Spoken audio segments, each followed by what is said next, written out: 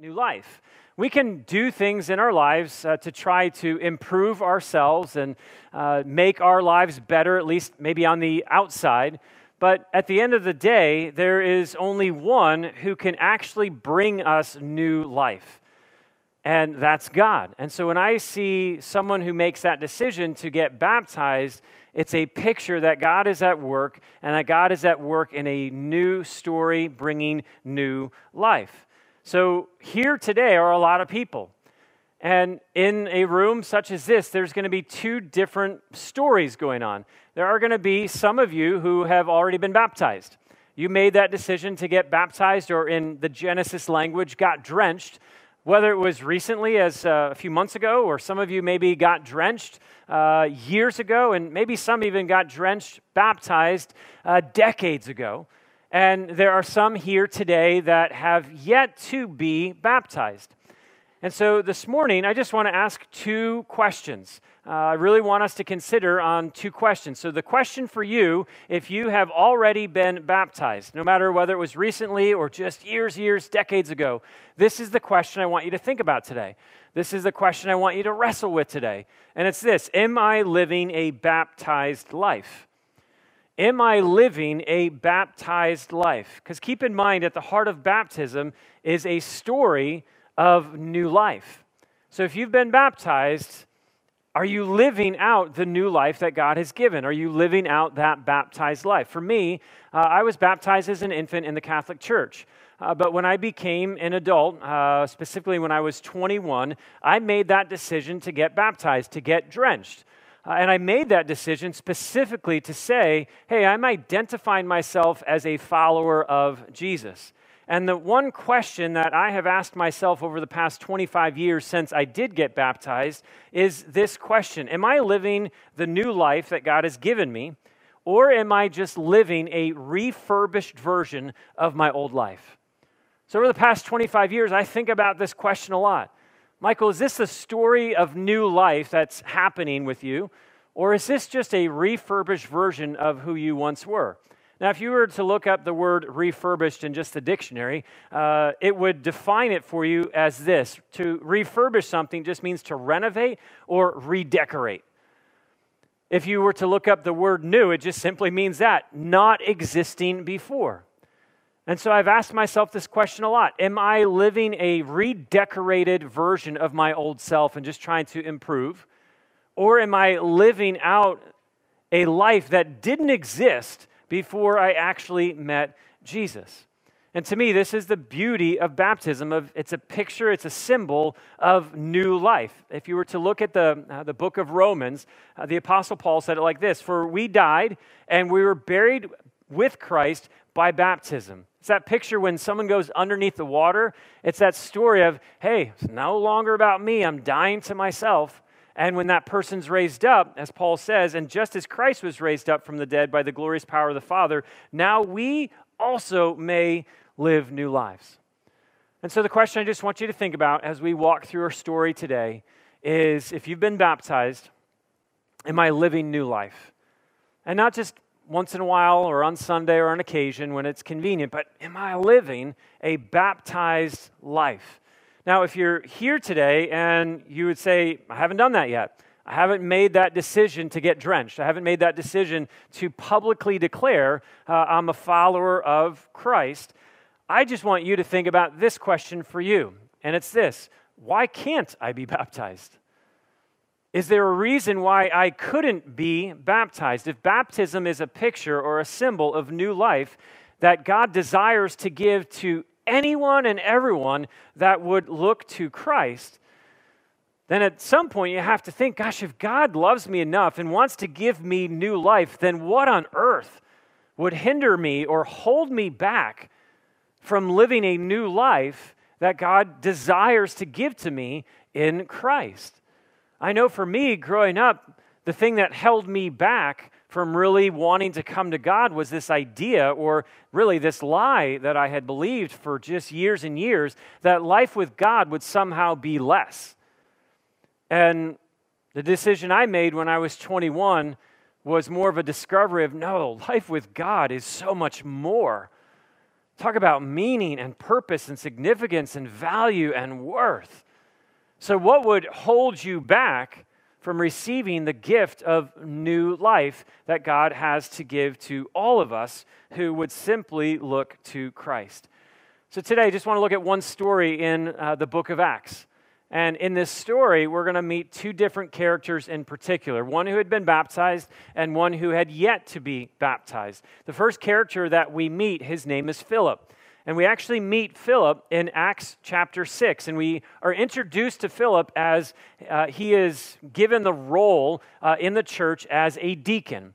And deacon just means a servant. And so his role or his task as a deacon was to care for the physical needs of the church. He was to come alongside the leadership, but to specifically care for meeting people's physical needs.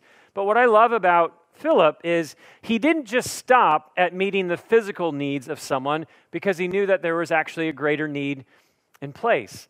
And so as we learn a little bit more about Philip in Acts chapter 8, it says this: there was a huge persecution that had broken out in the church. And in verse 4, the believers were scattered, preached the good news about Jesus wherever they went. Philip, for example, went to the city of Samaria and told the people there about the Messiah. So again, Philip is one who has been baptized. And so one of the very first things that we learn about Philip, specifically about what it means to live out new life or to live a baptized life, is this: it's telling people about Jesus. It's telling people about Jesus, who he is, what he's done, and the new life that he's given you. Now, this past week in particular, I can't even count how many conversations I had with people about last Sunday night's game. It was absolutely nerve-wracking, but absolutely amazing to watch the Patriots football game last week. And here's the thing: it wasn't hard, it wasn't weird, it wasn't awkward to talk to strangers about the Pats game last week. It wasn't even difficult to talk to people who can't stand the Patriots. It was actually somewhat enjoyable talking to them about the Patriots.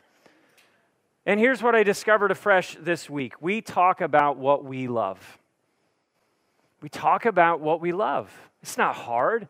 The things that we love, whether it's as simple as a football game or a movie that you've seen or a person in your life. We talk about what we love. We talk about what excites us. We talk about what encourages us.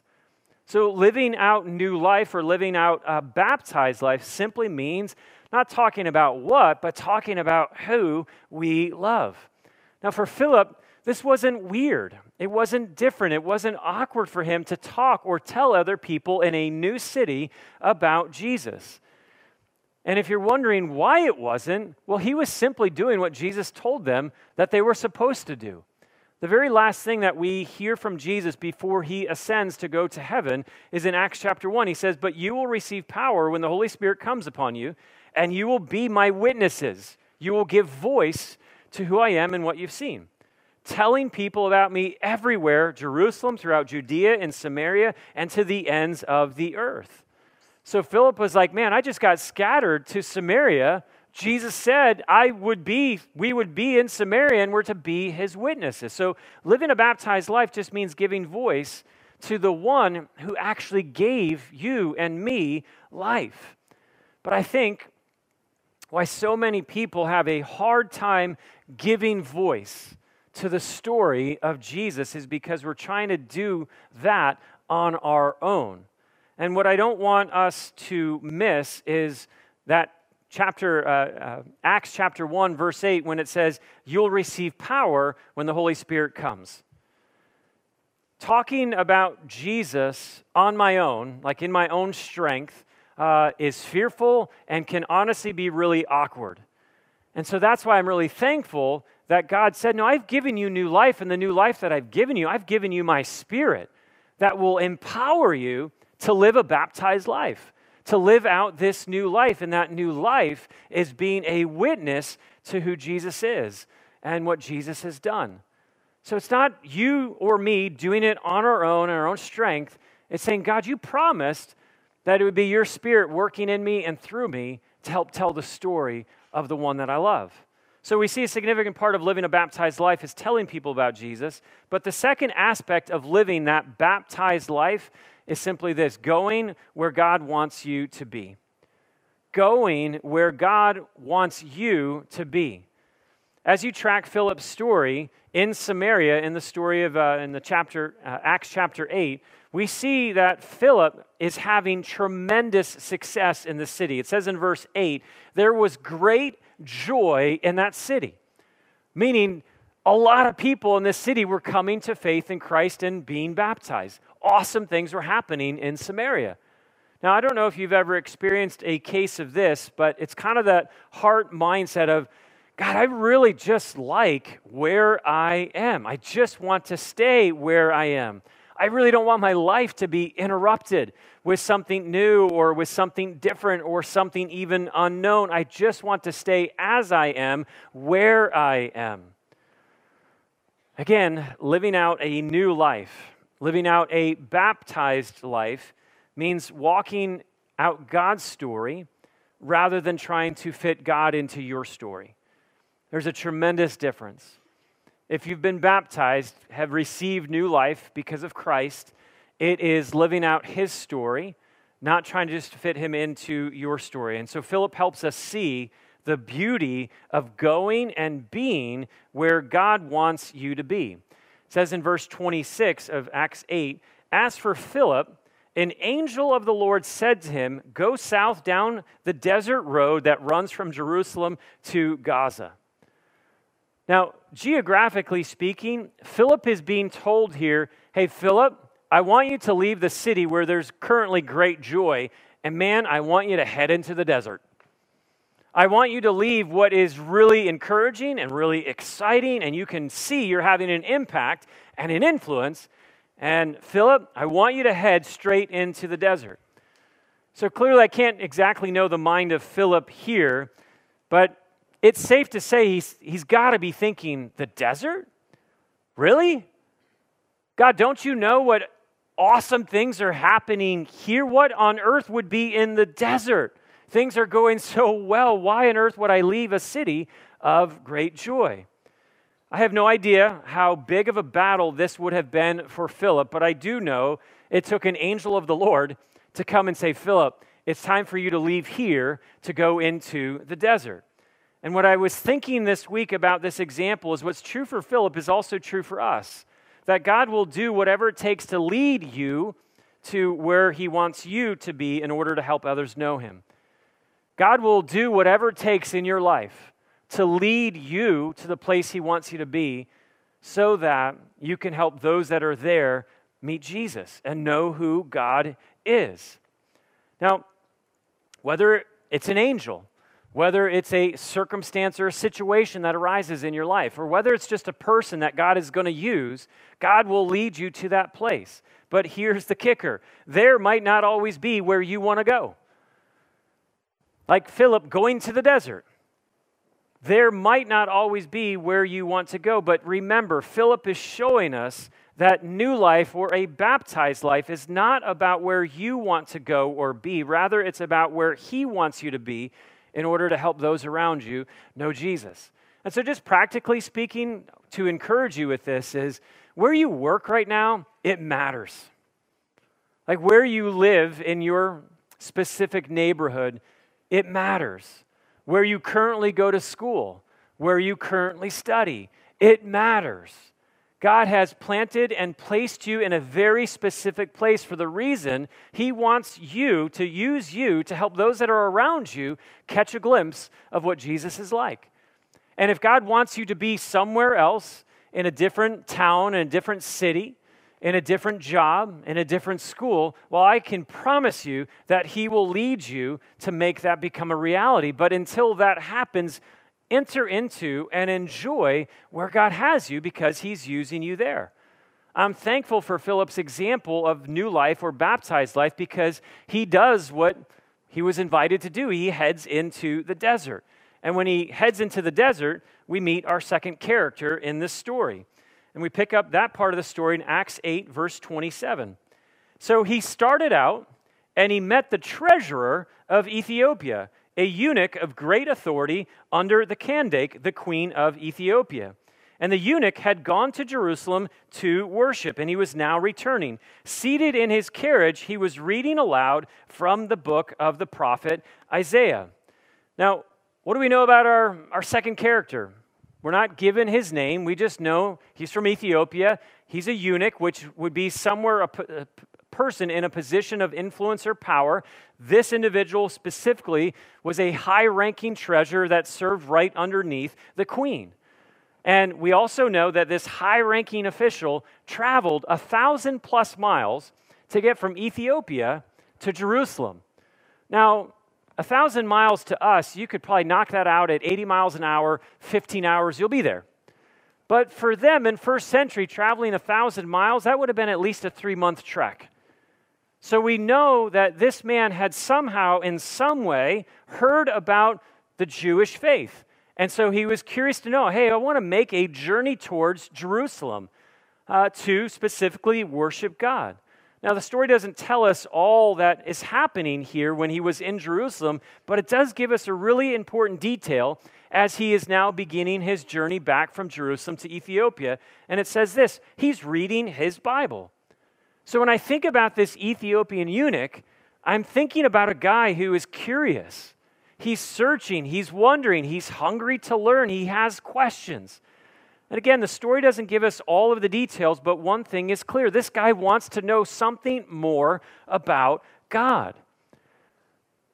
If that's you, if you're in a place of just wondering, if you're seeking, if you're trying to figure out who God is and what life with God means and the new life that God wants to give you, I just want to encourage you, that is a good place to be.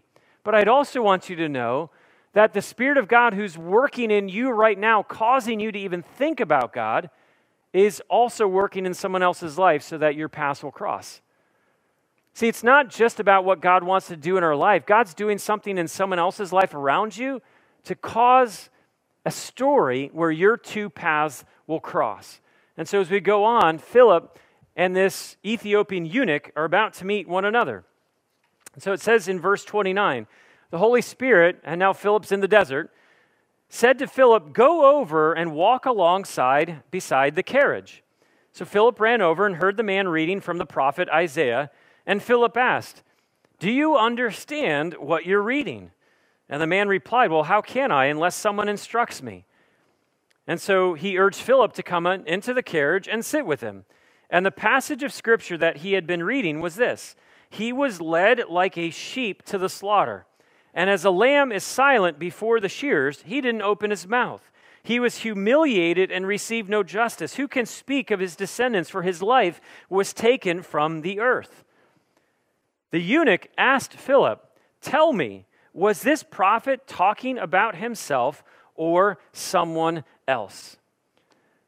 If Philip is still at all wondering, why he was led to go into the desert, I'm guessing that question, that curiosity, was quickly answered when he comes across this Ethiopian eunuch who just happened to be reading his Bible and who just happened to be reading specifically a passage in the Old Testament that talked about Jesus. So Philip asks this Ethiopian eunuch a question, very simple question. Hey, do you understand what you're reading right now? And the Ethiopian eunuch replies with two questions of his own. Well, how can I possibly understand what I'm reading unless someone instructs me? And then he looks at Philip and says, well, what about you? Is it possible that you could help me understand who this passage is talking about?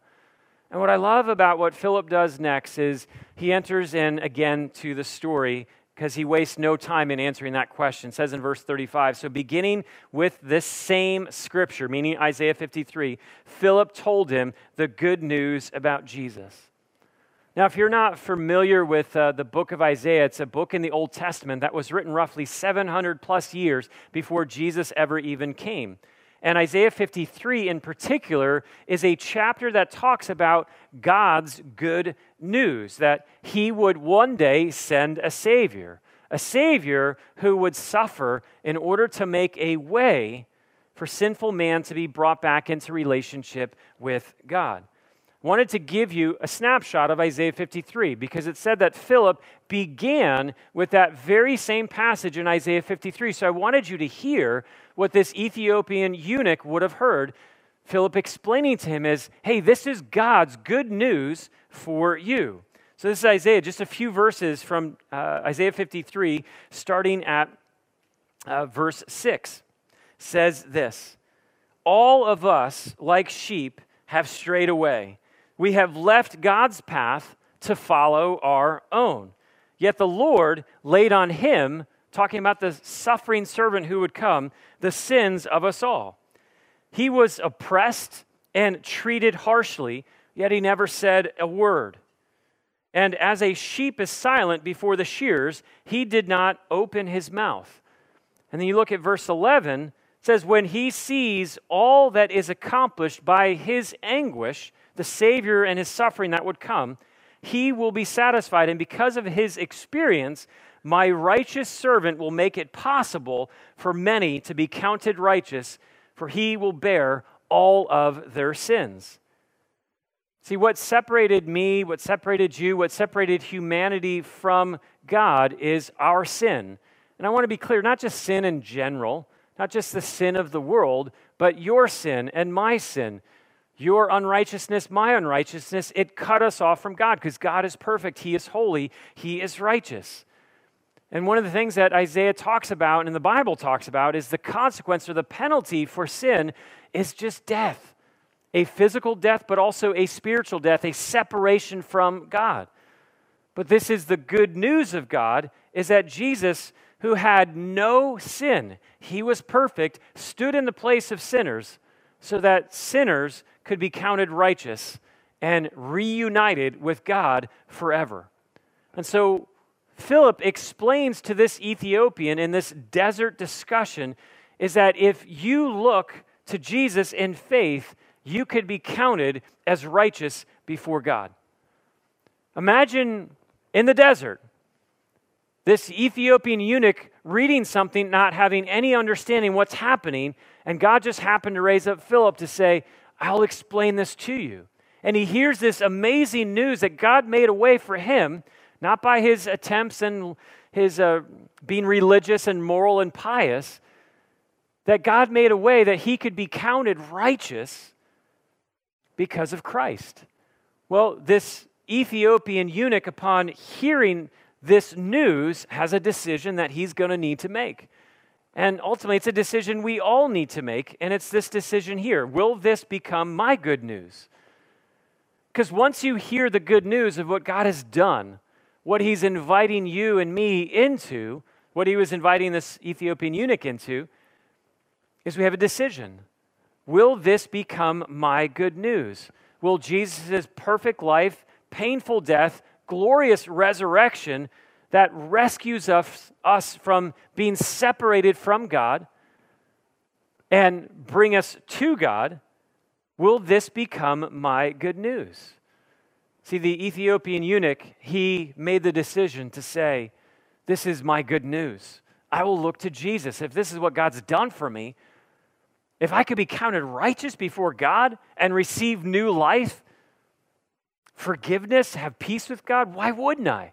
And so he receives the good news for himself. You know what's amazing? The very first question that he asks upon making a decision to receive the good news is in verse 36. As they rode along, they came to some water, and the eunuch said, look, there's some water. Why can't I be baptized? Two questions for us today. What does a baptized life look like? And are we living that out? For those that have been baptized. And for those that have yet to be baptized today, that is the question. Why can't I be baptized? If you're a Christian, a follower of Jesus, and I want to be clear, some here today, I've been praying that you would make the decision to make this good news your news. That you would make the decision to say, I want to look to Jesus to receive new life, forgiveness of all my sins, be made right with God both now and forever. Some will make that decision today. Some of you have made that decision months ago, some made it years ago, and some even made it decades ago. So I would just ask whether it is a new thing in this moment or a thing you decided years ago, is there any reason why you wouldn't get baptized? For me, over the years, I've heard lots of different answers to this question. One being, I'm just not ready to get baptized yet. And my question to that person, if you're thinking that same thing, would be this. Well, what does ready look like? Because if Jesus on the cross said it's finished, and you're now looking to Jesus and trusting Jesus, then what are you seeking to finish that he didn't already do? Some might say, I just don't know enough. I need to learn some more. I need to discover some more. I just need some more knowledge. Okay, I would ask you the question, if you know Jesus, well, then you know enough. But my question would be, if you know Jesus, you're identifying yourself with him, not with what you know now or might know one day. And some might say, Mike, I'm just kind of waiting for that special moment. Like when it's, not 20 degrees outside, or when it's like a perfect blue sky and there's a rainbow over the church. And I'm just waiting for that perfect moment to make that decision to get baptized. And what I would encourage you with is just this. What's going to make baptism special is not when you do it. It's not even how you do it. What's going to make baptism special is that you did it. Is that there was a moment in time where you said, man, I'm following Jesus. And if baptism is a picture where I have the opportunity to make public that private or that personal decision, then I want to get baptized. And I love Philip's response to the Ethiopian eunuch. He says to the Ethiopian eunuch, why can't I be baptized? In verse 37, he ordered the carriage to stop, and they went down into the water, and Philip baptized him. If you have been baptized today, my question for you was simply, are you living new life? Are you living that baptized life? Telling people about Jesus, the one you love, and going and being ultimately where God wants you to be. As we spend some time in worship, spend some time in prayer, that would be my heart for you. God, strengthen me by your Spirit to live a baptized life. And if you're here today and you haven't been baptized, I would ask you the question, why not? What are you waiting for? If you are a Christian and you're going to make that decision now, or you're a Christian, you made that decision months, years, decades ago, God's inviting you. It's not me. This is God's word inviting you to say, I want you to get baptized as a public proclamation that you're a follower of Jesus.